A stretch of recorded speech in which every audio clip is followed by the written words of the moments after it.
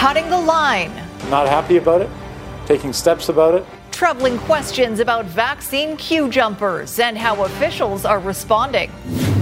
Teachers take a stand. This is absolutely ridiculous. How a power outage and the pandemic put them in a difficult position. And parents outraged by an act of bullying. This is kind of mean. You guys are so mean. What the? The disturbing video shared on social media. You're watching Global BC. This is Global News Hour at 6. Good evening and thanks for joining us. A disturbing video has emerged showing a shocking incident of apparent bullying outside a Mission school. The victim is a grade 8 student, and as Catherine Urquhart reports, onlookers not only were filming it, some appear to have been cheering the bullies on. $5 and go stomp. Stop! Go person in the head! Put in the head! The video is sickening to watch. 2 young girls can be seen kicking and punching another girl. This is kind of mean. You guys are so mean. What the? Other kids cheer on, no one helping, as the 13-year-old victim curls up in a ball to protect herself, and the attack continues. The assault happened Monday outside a Cull Heritage Park Middle School in Mission. The victim's mother is now speaking out. Her identity is blurred to protect her daughter. I was heartbroken when I first saw it.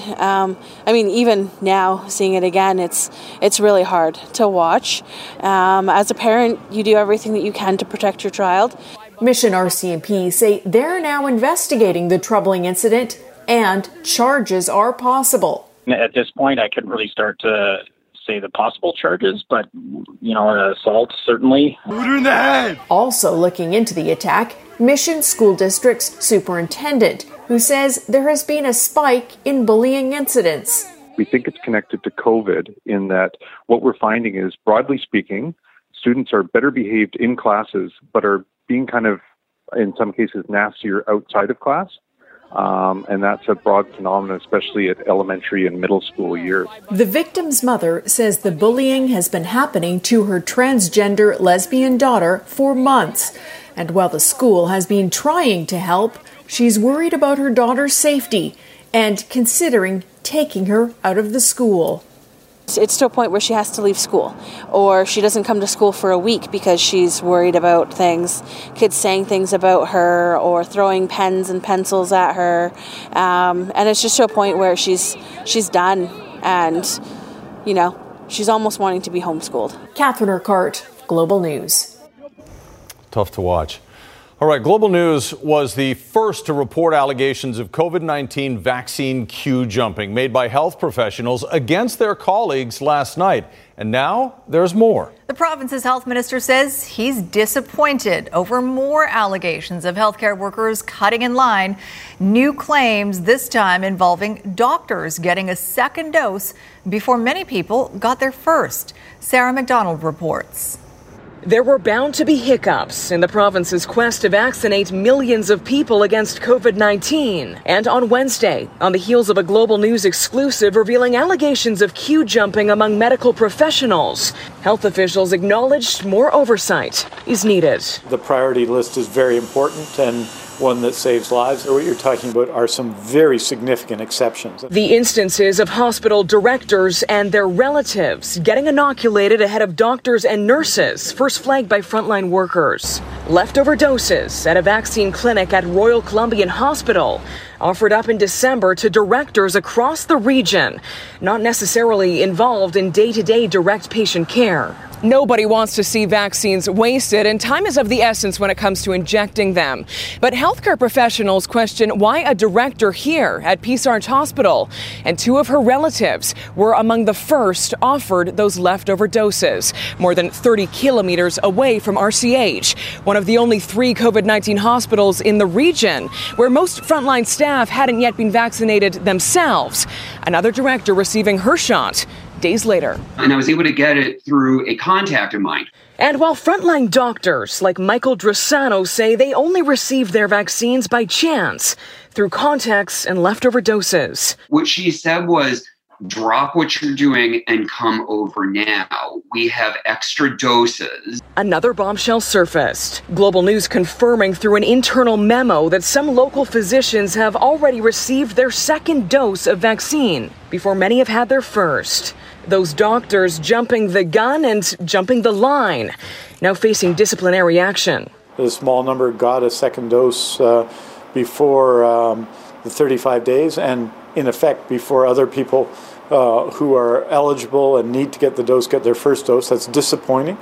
Now 1 month since the first vaccine was administered in this province, a new leader of the wide-scale rollout plan has been tapped.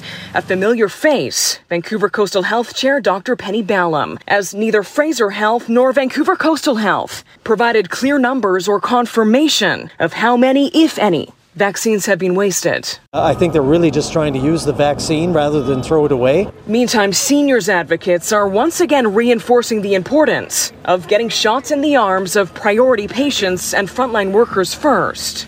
This underlines the need to make sure that we get that vaccine in the arms of vulnerable seniors and those who look after them.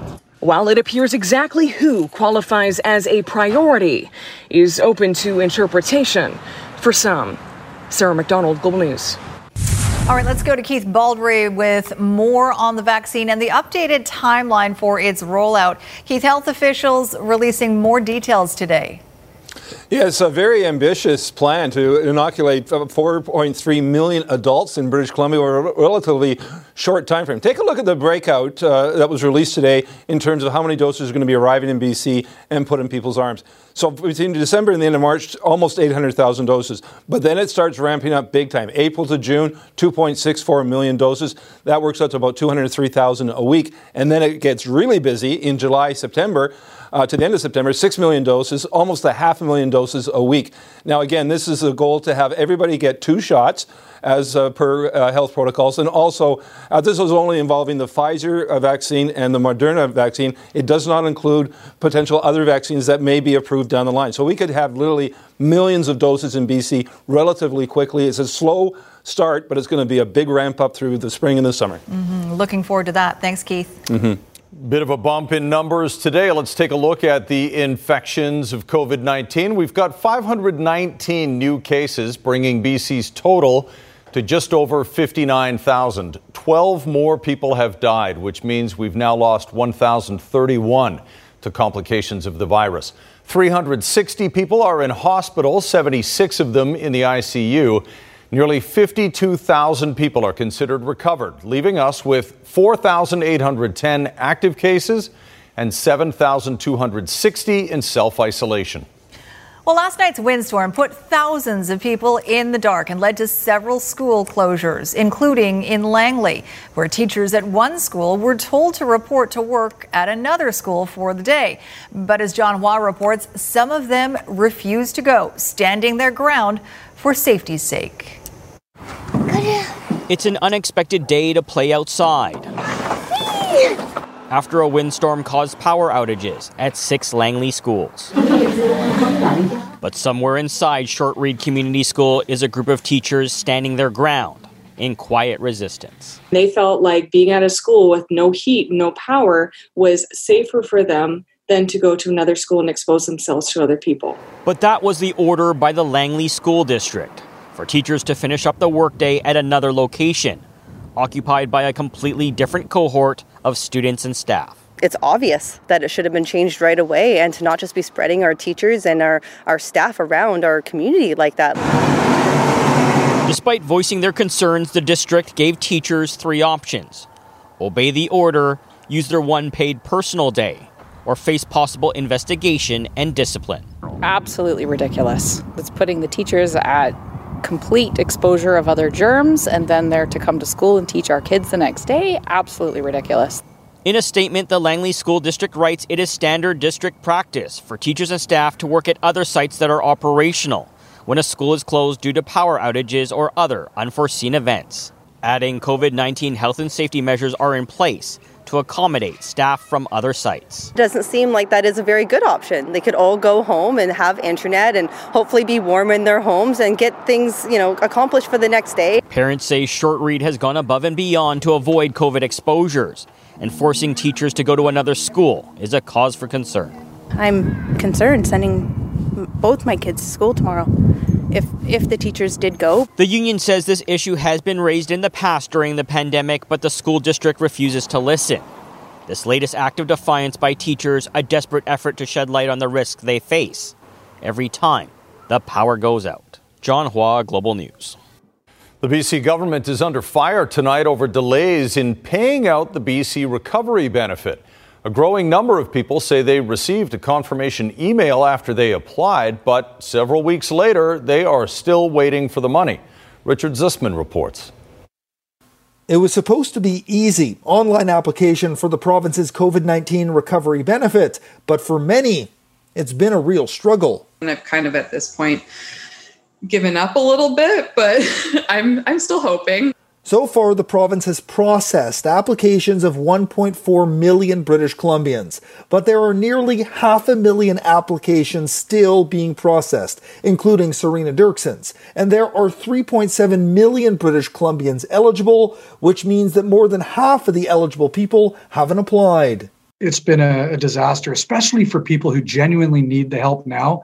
The BC Liberals say this should not have been solely an application process, and the government has the data needed to provide the benefit for many British Columbians. And it's a slap in the face to have them now apply for money that they have been promised, that they know that they're entitled to based on the criteria, but it could have just been direct deposited in their account. Finance Minister Selina Robinson unavailable for an interview Wednesday, but the province says that one of the reasons for the backlog is so many people applied quickly and they are only now being able to get to some of those red flag applications.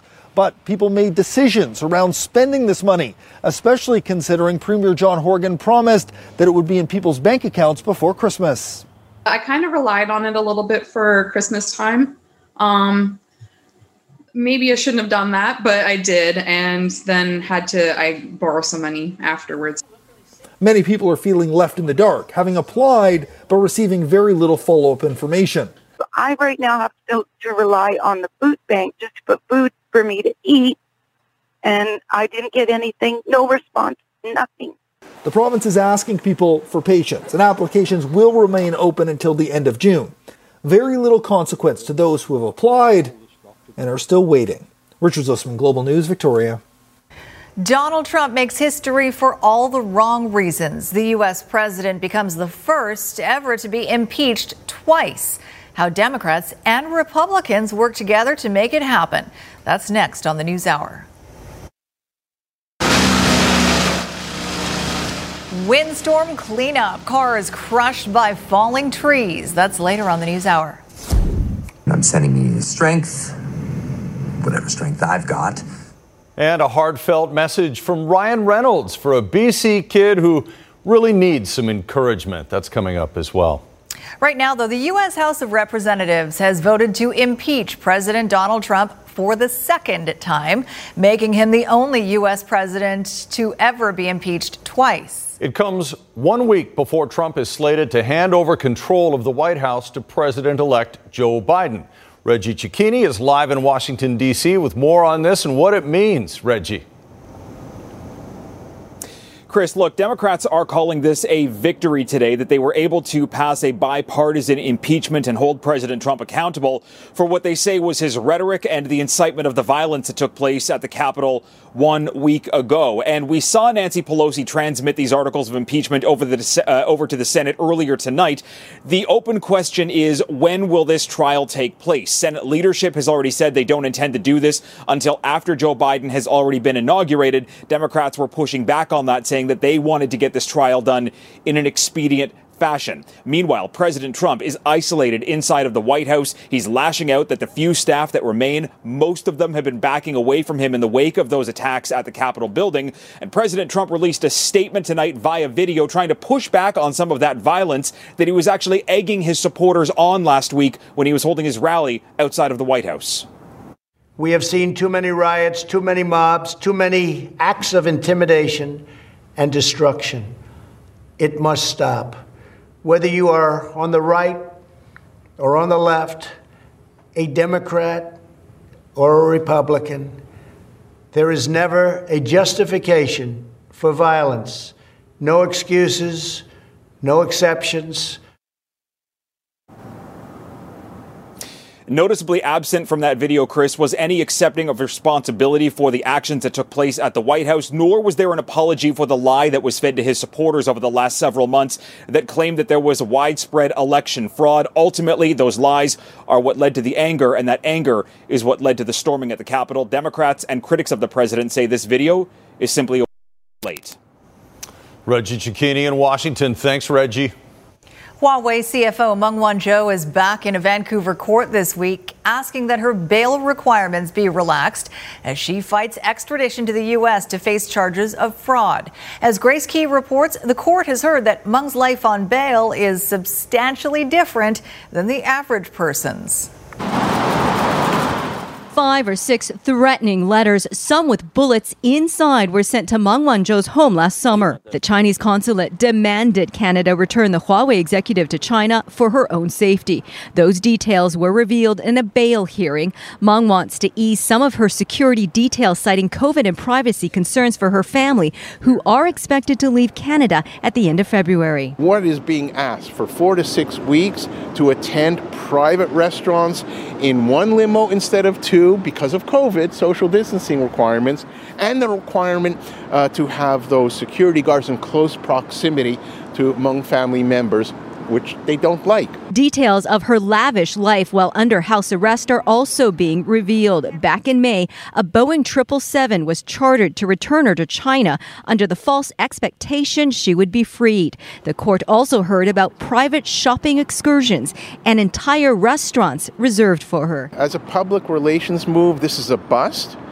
It illuminates a billionaire lifestyle, inevitably contrasting with the detention of 2 Canadians. Defense says Meng has abided by her bail conditions and would not tarnish her company's reputation. Crown argues Meng is a flight risk and the risk of COVID exposure from her security is no greater than her social interactions. The judge is set to make a decision on January 29th. Grace Key, Global News. Last March, Gabriel Klein was convicted of second-degree murder and aggravated assault for killing 13-year-old Letitia Reimer and badly injuring her friend. Today, final arguments got underway in a hearing to determine if he is criminally responsible for his actions. Romina Dea has the details. The hearing halted Wednesday morning because Gabriel Klein is ill. The judge extremely anxious he was even in the courtroom. Klein was transported back to the Forensic Psychiatric Hospital. He later appeared by video. Now, Klein was found guilty of second-degree murder and aggravated assault in March 2020. The question now is, was he criminally responsible for what he did? Based on the evidence, defense says Klein is now a schizophrenic and he did suffer from a mental disorder when he stabbed and killed 13-year-old Letitia Reimer and injured her friend in their Abbotsford High School in 2016.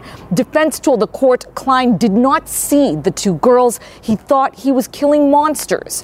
He was being tortured in his head. He thought he saw a witch and zombie. One looked like it had maggots coming out of his back. The other had a deformed face. Then a voice said, "Kill, kill, kill." The voices were in control, not Klein. Defense says the evidence is consistent with what Klein told several doctors. The BC Review Board initially found Klein unfit to stand trial, but then decided he was fit to do so. Crown believes there are inconsistencies in Klein's evidence.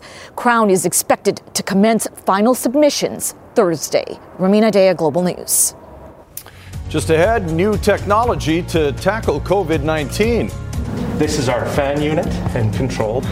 A BC company develops an air purifier like no other. How it works, next. And the aggressive coyotes taking over in Vancouver's crown jewel. Later. Traffic is steady in both directions over here tonight at the Port Mann Bridge. Westbound moving well on Highway 1 out of Surrey, and just pockets of volume through Coquitlam on the approach.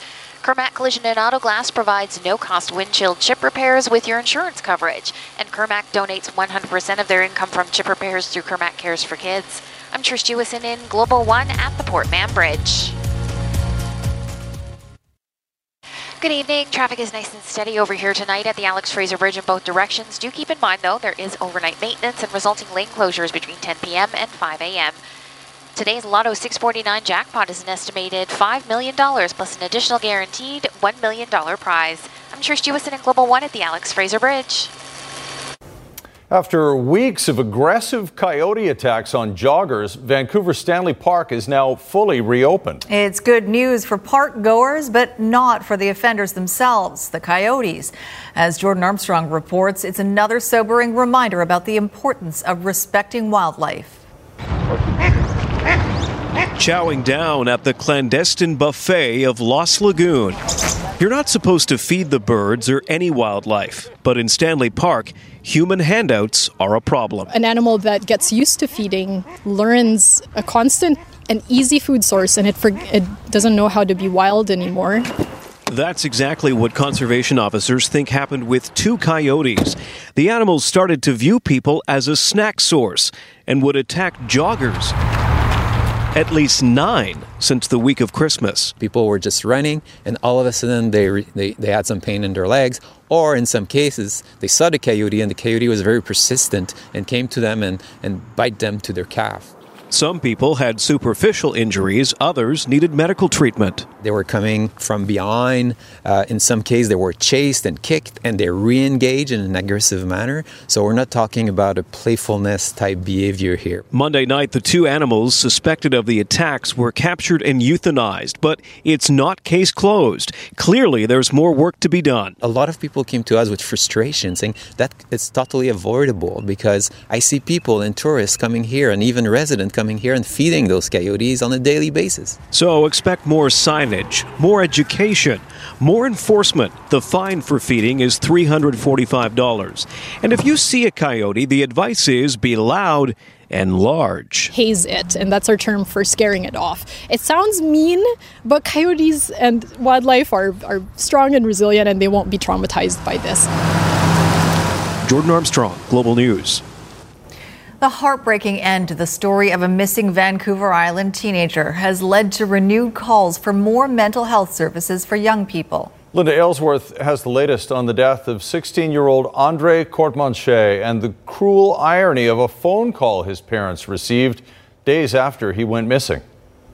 These are the last images of 16-year-old Andre Courtemanche as he left his family's Langford home in the dark on January 1st. When his parents realized he was missing, we went out together and we searched. We called out for Andre, and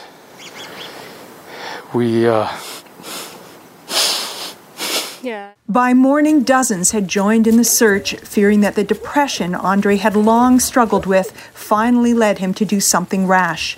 A week later, his body was discovered a few kilometers away near the Niagara Trestle. It's the kind of case that we hear of too often, and it always breaks my heart. Jennifer Charlesworth, BC's representative for children and youth, recently co-authored a report on the impact that COVID-19 is having on the mental health of our children.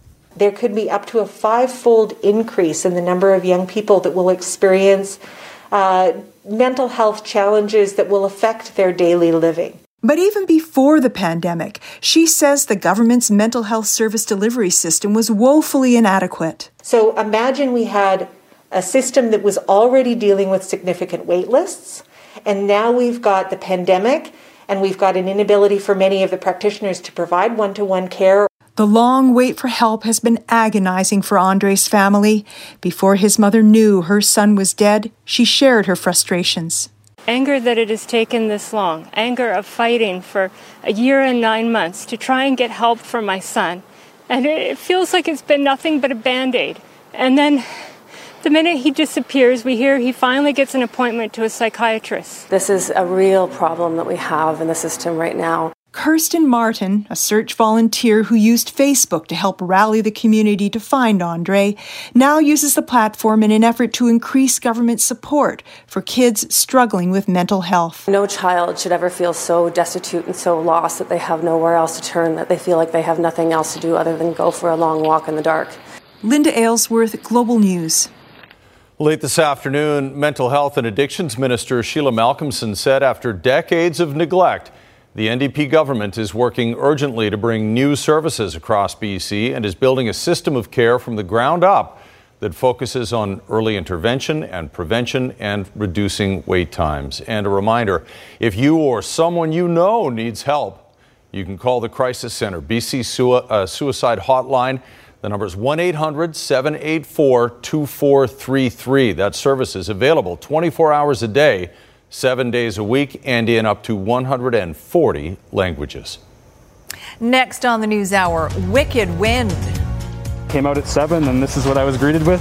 Crushed cars and power outages after gusts topping 100 kilometers an hour. And with an endearing message to a sick child, superstar Ryan Reynolds proves again why he's one of Hollywood's good guys.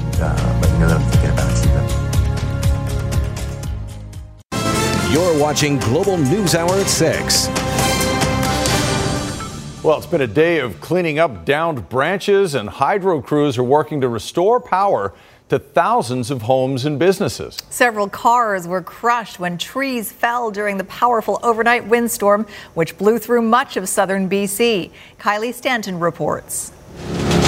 This sound is becoming as familiar as an alarm clock as British Columbians wake up to the aftermath of yet another winter storm. Came out at 7, and this is what I was greeted with. So all the caution tape out and a tree right across my car. Okay, the back cover blew off. Winds topping more than 100 kilometers an hour ripped through parts of the province Tuesday night, causing severe damage to homes and property. Totaled this car, totaled that car. That was a very tightly wound, very intense, extratropical cyclone that made it to the south coast, and it was a storm that kept its strength into its landfall and all the way through into the prairies now, where they're having to deal with it today.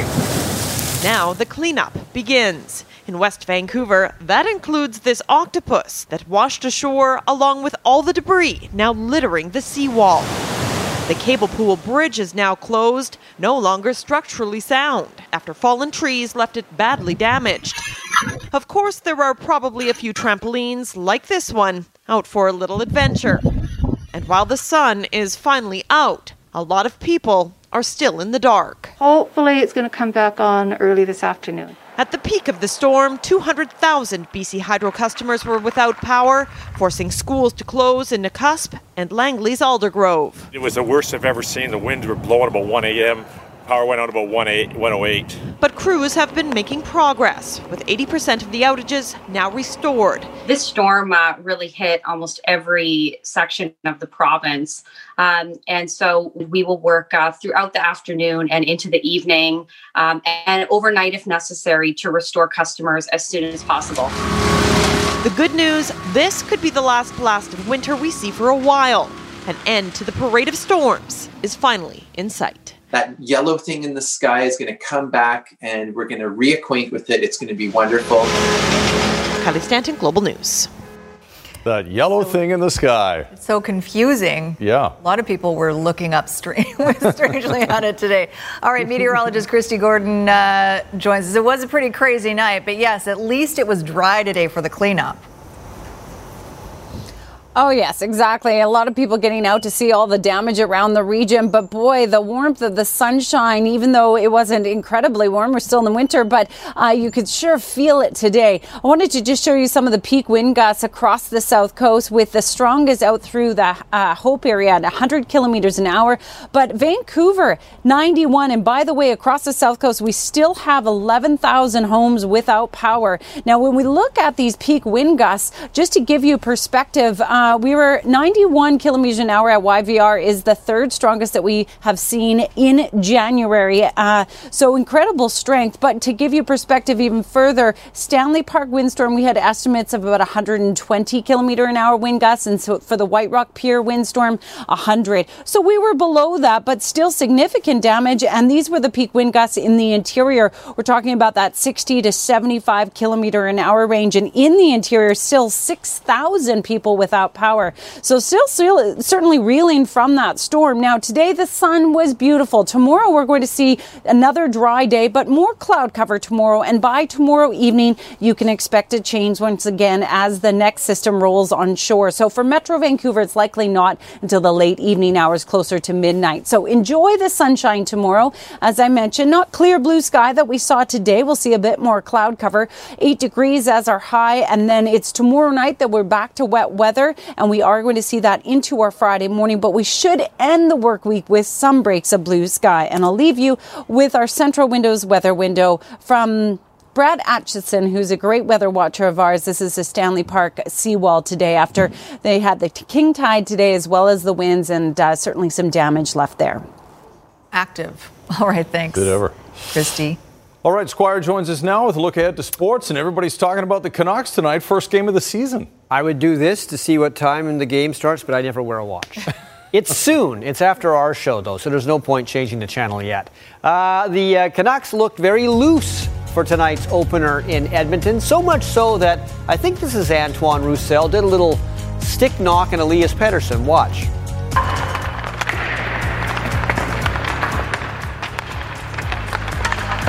Oh, come on, man. I'm trying to get ready for the game, like Braden Holtby.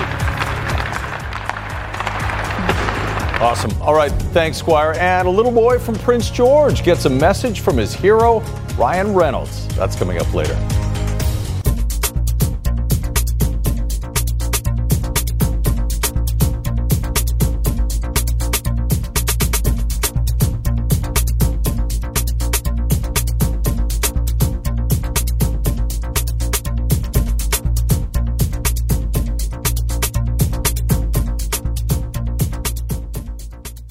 If it feels like the NHL season just ended, it's because it kind of did. Kind of did. And now here it is again. Yeah. Squire. I know, but it was weird. It ended at a weird time, and it's starting at a weird time. Everything. But it's been a weird year, last year and even this year so far. Okay, so will Jake Virtanen, the man standing right beside me, be smiling at the end of tonight's game against the Oilers? The Canucks start the season in the same building they ended the last season when they were bubble boys in Edmonton. Virtanen will likely have a chance to play the part of JT Miller tonight, who is in Vancouver with Jordy Ben. Now, Miller has been staying with Ben. Ben has now a presumptive positive COVID case. He's gone from positive to negative to positive, and I don't know what's going on. But anyway, whatever the case, those two are now in COVID protocol. And because of that, they can't play this week. So, Jake, he can play on the number one line. Yeah, it's a big opportunity, and whatever happens in whatever position I'm in, I just want to make the most of it. The reality is Jake Virtanen has never been in a better position. Now in his 6th professional season, he'll at least start the year riding shotgun alongside Elias Pettersson and Brock Boeser. How long the ride lasts skating with the Canucks' potential MVP candidate? Well, that'll be up to Jake. Greener knows I can kind of play up and down the lineup, and I think for me personally, just wherever he puts me, I can try to fit in as much as I can and use my speed and you skate a lot. I think that's just something that it's one of my better assets I have is my skating. So just a lot of skating and working hard, and whatever position I'm in, just fitting in. Heading into the season opener against Edmonton, Travis Green spoke openly about having his top line of Elias Pettersson, JT Miller, and Brock Boeser go head-to-head against the opposition's top line. Whether that remains the case now that JT Miller is out of the lineup remains to be seen. However, Green's become a big fan of Boeser's improved play at both ends of the ice, so we'll see if that translates into heavier minutes. I talked about PD yesterday and being comfortable with him and Bess, for that matter, playing against top players in the league. I think they've both progressed to the point now where they can do it. They showed it in the bubble. And when you play against Edmonton, though, it's a little bit different animal. When you're playing against McDavid and Draisaitl, it's two of the best in the league and in the world. So it's always a challenge when you play this team, but our guys are excited to play tonight. We want to build off what we did last year, and everybody's really excited to get things going, a little bit of normalcy in our lives. And I think we're excited about our new group and the new guys that have come in, and I think I can speak for myself anyway. I'm excited.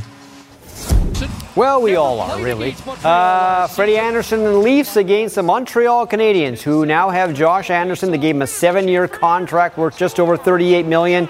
He's got 2 goals for them tonight. Thomas Tatar. He's loose. It's a breakaway. It's a goal. That made it 3-1 for Montreal, but Toronto battled back, and Jimmy Vesey got his first as a Maple Leaf. As the puck gets loose here, he makes a move on Carey Price, and I have just been told that Toronto apparently has scored the winner in overtime.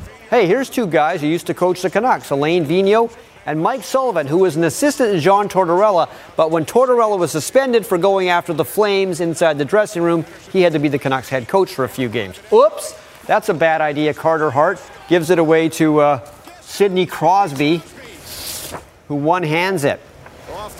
That made it 2-2 in the second, but the Flyers had a good third period. Michael Raffl.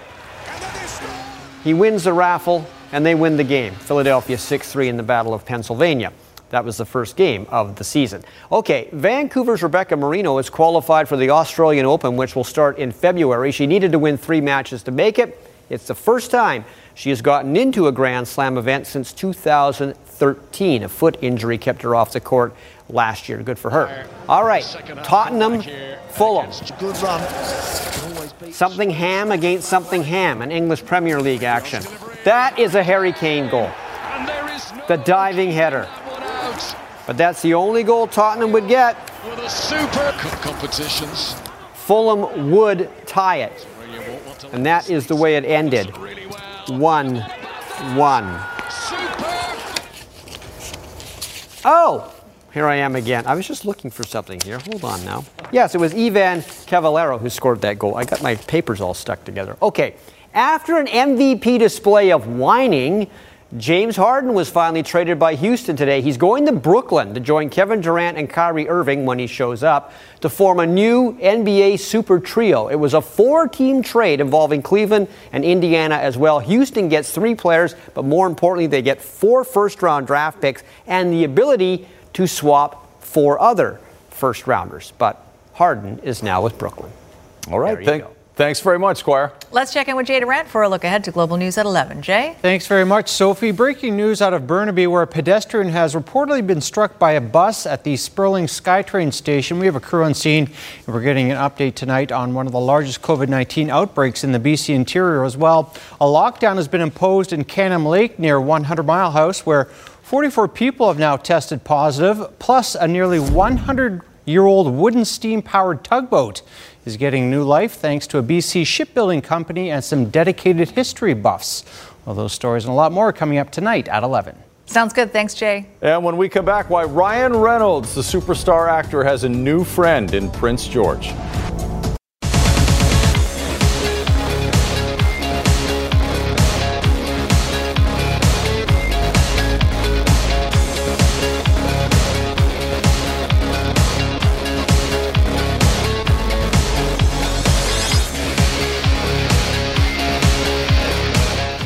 The call out to actor Ryan Reynolds has worked for a Prince George boy battling chronic disease. Overnight, a response from the brave young boy's superhero. Caden Fanshawe has the story of a dream come true. Hey Ryan, Brody and Randy here. Tuesday afternoon, Randy and Brody Derry put out a call to their favorite superhero, Ryan Reynolds. Oh, hello. You are the coolest for so many reasons, right, Brody? Yep. As 11-year-old Brody gets chemotherapy treatment for his stage 3B Hodgkin's lymphoma at BC Children's Hospital, while he's also battling Crohn's disease. That not taking long to get the attention of Ryan Reynolds himself. Brody, it's Ryan Reynolds. I just heard a little bit about your story, and I just wanted to send you this video and let you know that I'm thinking about you, that I'm sending you tons of love, and I'm sending you strength, whatever strength I've got. And just, man, you have a ton of people in your life that love you so much, and I know you've been going through it. I know it's been a challenge lately, but you know something, Brody, you're just the man for the job. So I'm sending you lots of love. I hope I get to meet in person one of these days, and hang in there. Okay, pal. Bye. For Brody, it was a dream come true. Hey, that was really cool. I feel really special about that, and it would be really cool to see you, Ryan. Thank you. MLA Shirley Bond, just one of many who lended a helping hand making sure Deadpool would get back to Brody. I think especially during COVID, when you know, there's so many challenges for people, you know, to see a little boy that's fighting in this way, and then to see his hero respond as a result of a story makes all of our hearts feel so great this morning. So way to go, Brody. We're cheering you on. And just think about this. You've got Ryan Reynolds in your corner. The story of a community coming together once again to make a dream come true and make Brody's battle a little bit better. Caden Fanshaw, CKPG News. Brody's got the whole Global BC team in his corner, too. Well done. Yes. All right, Squire, sad news. We've lost an Olympian. Yeah, Kathleen Heddle, three-time champion. Lost her battle with cancer at the age of 55, lived here, so she was a great one. She brought us many great Olympic memories. Thanks for watching, everyone. Have a good night.